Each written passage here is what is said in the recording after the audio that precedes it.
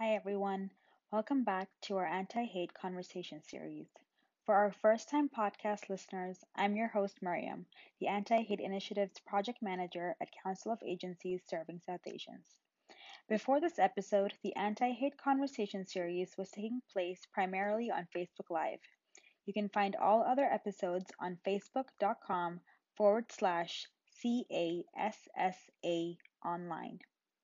While this is part 24 of the Anti Hate Conversation series, the next few episodes we will be focusing on a project CASA is working on with the Anti Hate Community Leaders Group in an effort to combat online hate. This project is funded by the Department of Canadian Heritage. From now on, the episodes will be available on multiple streaming platforms in addition to Facebook and YouTube. For our first episode on the issue of online hate, we will be discussing a recent national survey conducted by the Canadian Race Relations Foundation and Abacus data on online hate speech and racism in Canada.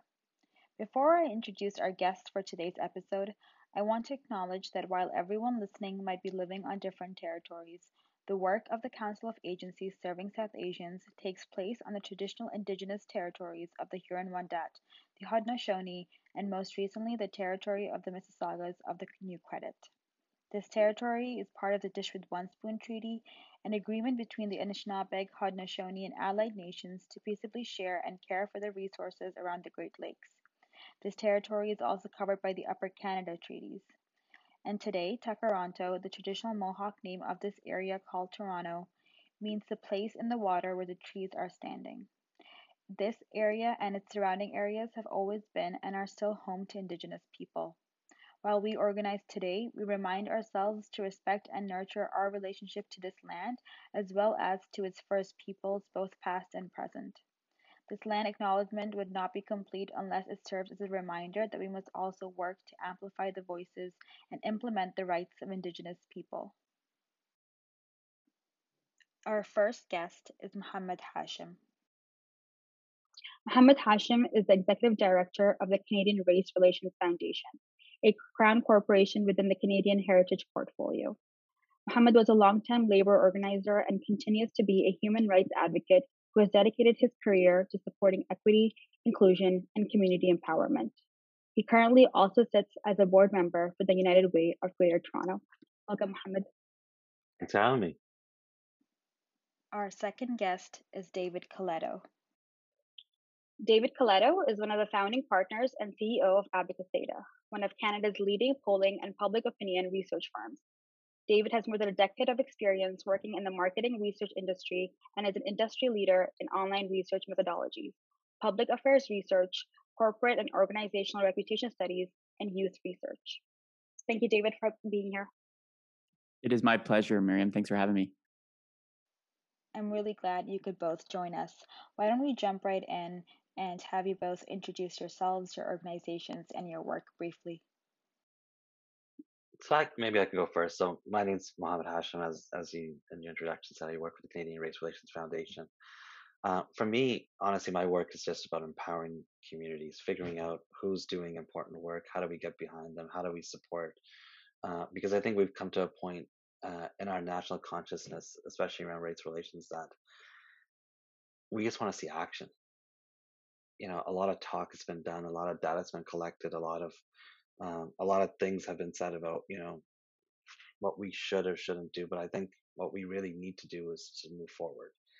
And I'm joining this organization at a time where I think the Canadian public wants to see that, and I think the government wants to see that. My board of directors wants to see that, and definitely all the people I work with at the CRF want to see that. So for me, I've been an organizer, a community organizer for for at least 2 decades now.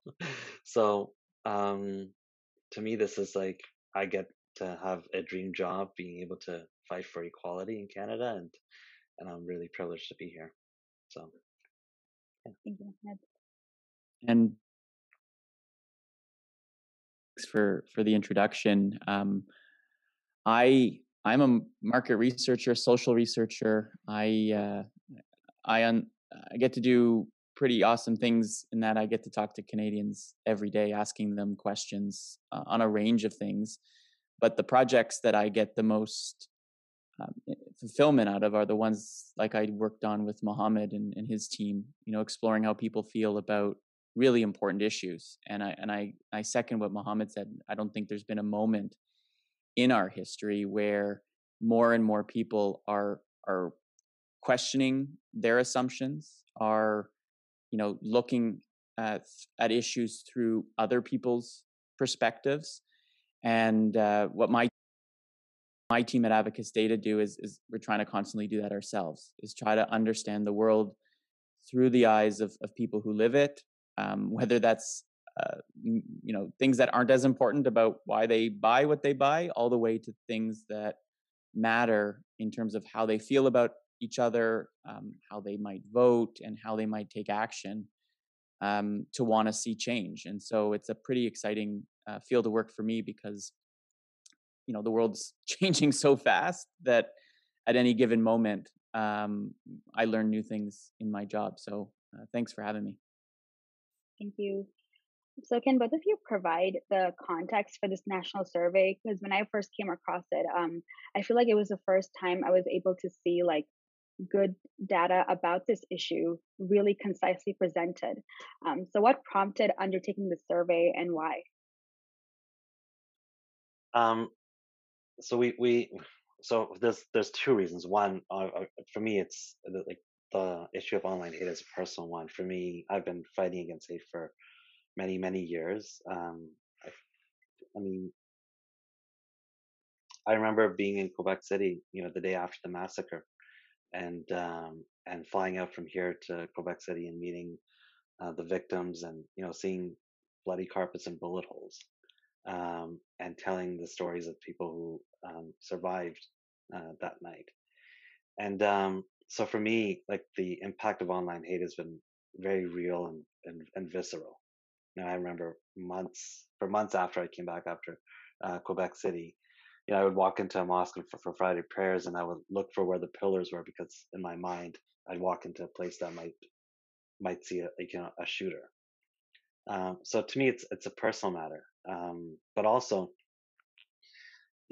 what happened at the Capitol during the Capitol riots was incredibly scary. And I felt that it was like, many lines have been crossed for many years, but that seemed just beyond comprehension, that I would never have thought that this would happen, where they would break into the the U.S. Congress and try to and basically take it over.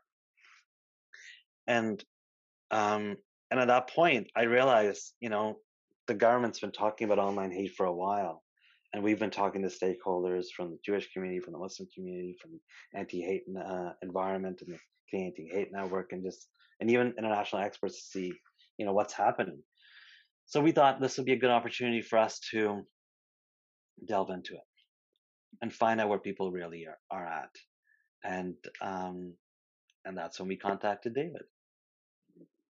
I also think, just to add a slightly different context, I think, the pandemic didn't create the impetus to do this research, but it did, I think, accelerate people's use of social media, right? I mean, one of the key findings in this survey is, and we have to keep this in mind, 2 out of 3 Canadian adults are daily social media users, right? Those numbers have gone up over the last year. And so this is not a place, and I put place in quotation marks, where a minority of people are gathering and sharing and learning and, communicating.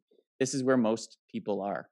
And so the importance of this question, given what Mohammed just said about seeing events and being able to say those have been incited or fueled or informed by what's going on online, I think created, which I'm glad that he reached out to us to help him with this project, but it certainly creates the environment where we need to understand, we need to know how people feel, what are they doing, and what do they want policymakers to do in response.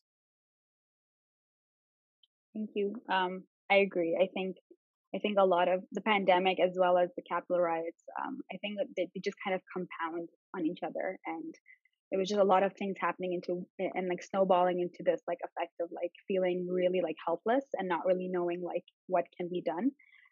So I relate to that personal feeling as well. And in terms of just the admin of the survey, like how many people took part in this survey? What was the makeup of the survey? Who was your demographic? Yeah, I'll take that one.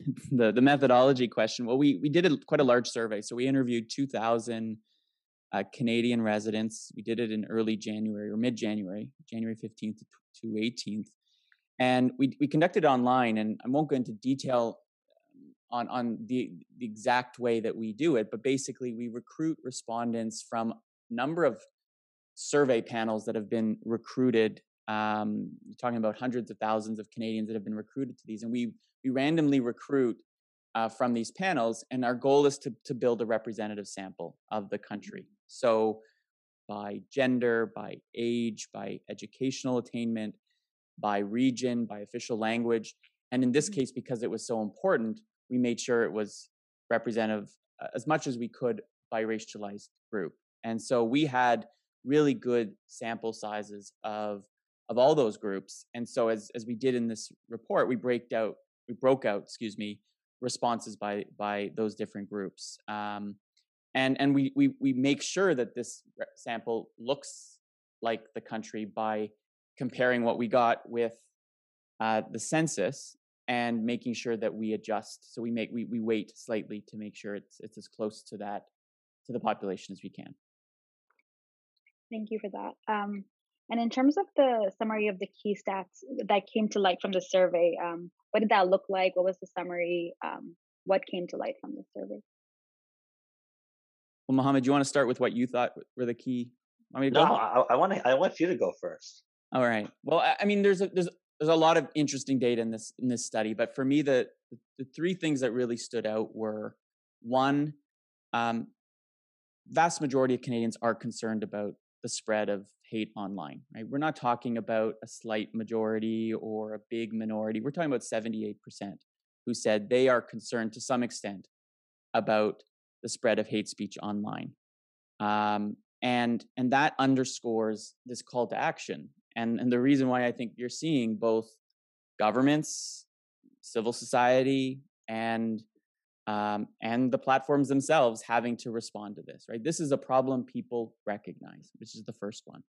Now, more importantly, though, I think to me is just also the extent to which Canadians have either experienced online hate or harassment or have seen it for themselves, right? We're talking about anywhere between half or 1 out of 3 Canadians who've experienced some form of hate, whether that's offensive name calling, racist comments or content, sexist comments, homophobic comments, and while we often get lost in a percentage, right? For example, 7% of Canadians we surveyed said they had experienced racist comments or content online. Now, 7% looks like a small number.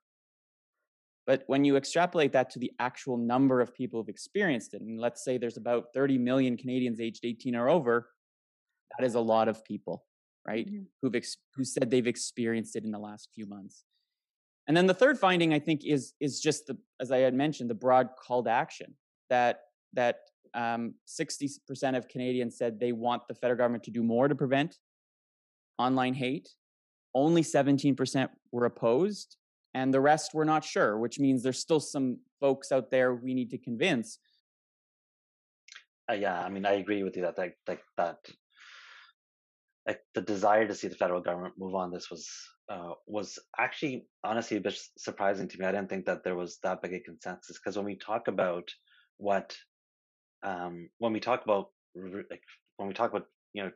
taking online hate off the platforms, you get a visceral reaction from people who are freedom of speech advocates to say, like, no, I'm sorry, you can't do that. This place is open, it's free, anyone can say what they want to.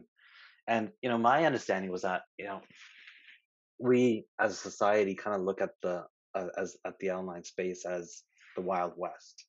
We don't have a sense of what decor is. We don't have an expectation of civility. We just kind of think that anything goes, and that's fine. And I think the results of, when we asked, like 80% of people supported social media companies to remove racist or hateful content within 24 hours of it being identified by a trusted third party organization. That tells me that people are just sick and tired of it. They're just like, enough is enough. And for me, when I look at it, I'm like, okay, well, when radio first started, I'm sure we had similar type problems. When TV first started, there were similar type problems. Obviously, there's a difference because like there's broadcasters that are a business that are using those airwaves, and therefore the government can say, or the CRTC or an independent agency can say yes, no to whatever. But as a society, we've come up with PG-13 and R and G, and we've kind of drawn boundaries to say what's acceptable and what's not. And I think that what the survey really told me was that people are expecting those boundaries to be drawn. Mm-hmm. What was really shocking to me, there's another thing that I found out was when we looked at the 18 to 29-year-old age bracket, they experienced all of it, hate, incitement of violence, misogyny, all of it, threats to violence, about 20% higher than everybody else does. Maybe because they're online more, but maybe they recognize it more. But that's a pretty big gap, right? For us, it also made us really think about who are the victims of this. And from there, we said, okay, here, when we looked at it, 18 to 29, racialized women. That group was by far the most targeted out of any other group. And it's stuff that we know. Obviously, everybody knows that's what happens. But when we saw the numbers, they were so staggering. We said, well, we should tell their stories. And that's when we launched the Block Hate campaign with the YWCA. But talk about that after.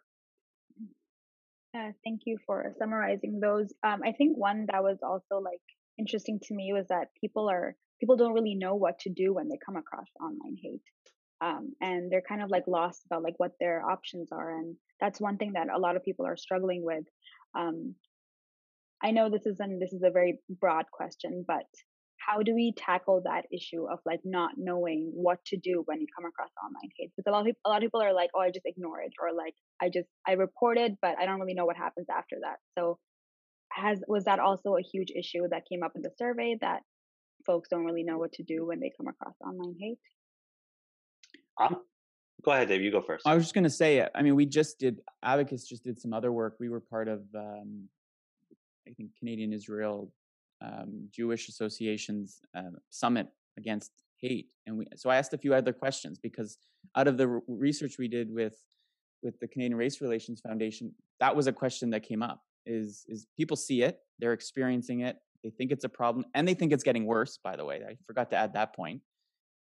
But I don't know what they're doing in their day-to-day lives. And Miriam, your point is dead on. Most people, when we ask people who have seen this kind of behavior online or content, what do? Most say, I ignore it, right? But more important, when we ask them, how confident are you that you know what to do, or you know the tools that are at your disposal? Most 60% say, I'm not confident. I don't know what to do, right? And to Mohammed's point earlier about this being the Wild West of the media world right now, I don't think, and it backs up in the research that we did here, that shows it's not a question of freedom of speech that people are concerned about. It's simply they don't know what to do. And so when they don't know what to do, they seek frameworks, they seek regulation, they seek guidance from the government, from those who design and build these platforms, to help them, right, be better at this. Mm-hmm. And so I think we always have to come back to this point. There is a sliver in our society who enjoy or find some perverse reason to find joy in this kind of behavior. But 99% don't want to see this. They don't want anything to do with this. And so I think it's about giving them the ability and the confidence to react. But I think that only takes us so far. And I think, you know, what we learned in the survey as well is that, but to Mohammed's point earlier, you know, people's lack of confidence still needs, I think, input and intervention by government, by regulators. And that's why we see, you know, significant numbers, 80% supporting government requiring social media companies to remove this kind of stuff. I don't know what to do. I mean, there's been, like, I have reported pages multiple times. I've sent emails to like the head of public policy, to people working at Facebook. You know, we're like, I run an anti-racism organization at the Federal Crown Corporation. You would think that they would take it with a little bit of seriousness, but no, that stuff is still up there. So, I mean, I can't get any resolve from them, and I don't think anybody else can either. It's untransparent. It's not. It's not accountable. So, I mean, of course, people have no idea and have no sense of confidence in it. But I think that that's what we need to build. Now, look, this is a completely difficult environment to be in, because, you know, when we talk about digital safety, if we're not just talking about freedom of speech or harm reduction, we're also talking about privacy, because all three of those different pieces are in constant flux to it. So, and you know, and there's also the issue of jurisdiction. Like, Facebook could say, we're turning off Facebook in Canada. See you later. And that would be, you know, okay, they've lost 30 million or 20 million users, whatever we are in Canada, but they still have billions of people across the world. So the entire world is grappling with this. So that, like, that sense of like, well, these people are like, this company is just too big to manage, is also a real one. But I think that when we talk about what potential legislation could look like, I really think that when we talk about digital safety as a whole, there needs to be, you know, an organization similar to the CRTC that looks at the entire environment, that gives clear guidance to social media companies to say, this is what you can and you can't do. This is how you report what you've done on this, and this is how you report back to us. This is the frequency by which you do it, and that gives you the ability to be, you know, active here in Canada. On the other end, you know, as we start thinking about this space, I think it's going to take a long time to figure out what's acceptable and what's not acceptable, because it's not clear cut. Like, is something hateful? Is it not? Like, is this, you know, digital safety, whatever it might become? Like, is there a recourse for people to be able to say, well, actually, I disagree with you. This is not hateful. It's really messy out there. And then also, what happens with that? Like, when things are taken down, we want hate speech to be prosecuted, but like do the police have access to all that information? Do they not have access to that information? These are really big questions that we don't have the answers to.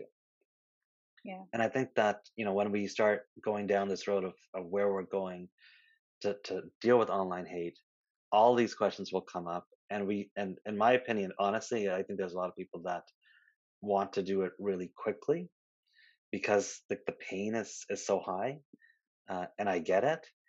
To some degree, obviously, I don't get it to the full degree. But my recommendation is to actually take it slow, because there's a lot at stake, and there's a lot to negotiate on. Yeah, I think I just saw on Facebook that they finally removed like vaccine misinformation pages, and it was like a lot of people were like, okay, but the harm's already been done. Like, the information has been out there. The information has been out there for so long. Like, what is the point of taking it down now? But Um, but that's the thing, right? It's very messy. It's hard to like decipher what is hate because there's all these issues of like, oh, I was just joking. It was actually just done in satire, so it's not. It wasn't. I wasn't actually like spreading hate content. So there's definitely a lot of gray area there. But So I mean, just to go off that for a second, like yeah. one of our board members, Emily Nicolas, who was a huge anti-racism activist, did actually put out a bunch of comments that were sarcastic, and Twitter took her down and locked her profile for 2 weeks. This lady's a journalist, and they locked her like a thing down. So I mean, I don't trust. I have not like the algorithms that they've created right now don't work. They're not fair. So I want things to be taken down that could potentially be harmful, especially incitement to violence, anything that has real life threats to it. Get it taken down. You know, let's deal with this like if the threat levels appropriately. But Hmm. also, but the stuff that is a bit more nuanced, it needs to be taken down for sure. But like, let's make sure that there's a proper recourse for people to say, "I'm sorry, you were wrong," and that I want it to be put back up. Because if we don't have both, where things are just taken down and censored across the board, we'll lose confidence in the ability to have an honest conversation online as a Hmm. society. Hmm. And that's funny to me that they were so quick to take down her like tweets. They didn't do that with Trump, but but of course, when there's like other people. That's interesting though. And in terms of this specific survey being used to inform public policy moving forward, what is the conclusion to this survey? Like, what are we hoping to see from this survey in terms of informing public policy? We want to see legislation. Um, we want to see legislation soon, um, and I feel confident that it's coming. I mean, like as I said before, it's super complicated. I know there's at least four federal ministers involved in the conversation. I think it's Heritage, Justice, Treasury, as well as public safety. So it's a full conversation. And I think everybody inside the federal government is looking at this with uh, just trying to make sure that they get it right, um, because it has massive implications on everything. Hmm. So yeah, David, what about you? No, I think the impact of the survey itself was seen days after you released it, and you had the minister and the prime minister sharing the results, and that to me demonstrates um, that they intend to do something.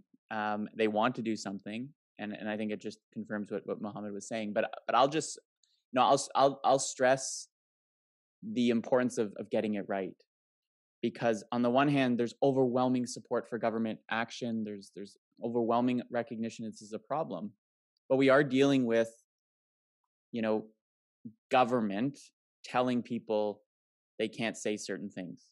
And in any world, whether it's things we absolutely should never say or things that are on the edge, people will get uncomfortable if it feels they don't have control and aren't being careful. And so Hmm. being careful really matters in this case. It usually matters for public policy. But Hmm. in the case where, this is going to allow, opponents of this, if it's not done carefully, to say this is government censoring people. Hmm. And so they, I think, have to really be mindful of that. And I think they are. And I don't think anyone's taking this lightly as the challenge they face in dealing with this problem.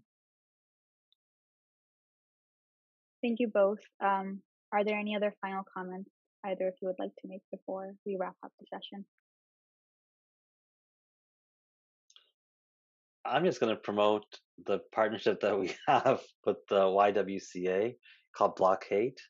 They're which highlights the experiences of young women who have dealt with online hate. There was one video that was done of a young lady named Noor Fadel from Vancouver, and we have another video coming out in about 2 weeks of a woman named Carla Boveau, um, who talks about her experiences with online hate in Montreal. So if you see that, please share it, because I think what we cannot lose in this conversation, because there's freedom of speech, there's privacy, there's getting it right, there's all of that, is we can't lose the perspective of those who are harmed the most. So we're going to make sure that we amplify their voices. So if you see anything on the blockade campaign, share it. And the YWCA is running a petition on it. We are not running a petition. The YWCA is running a petition on it. So I would encourage you to look at the YWCA's website to find out more about that information as well. And that's just, I'll just reiterate, that's such an important point, because the survey can only take us so far, right? We need to hear the actual stories of people who've been harmed because of this kind of behavior, to add, from a public policy advocacy perspective, emotion's a big part of it. And no survey is going to demonstrate the emotion that this hate creates, the negative emotion, right? And so I think that work, Mohammed, that you're doing with the YWCA is just so important, because it's putting a face to the data that we've collected here, and telling people that while there's millions of Canadians who've experienced it, here's a few stories that give it, I think, a really important lens. So, great work on that. I agree. I think personal anecdotes definitely make a difference. It definitely removes the cold stoicness of a survey might have. It adds a person to it, which is the reality of these issues. Thank you again, both of you, for joining us today, and hopefully something can be done about it. Thank you again. Thanks for having me. Thank you again for tuning in for this episode of the Anti-Hate Conversation series. Join us again in 2 weeks as we continue to explore the issue of online hate and how we can begin to combat it.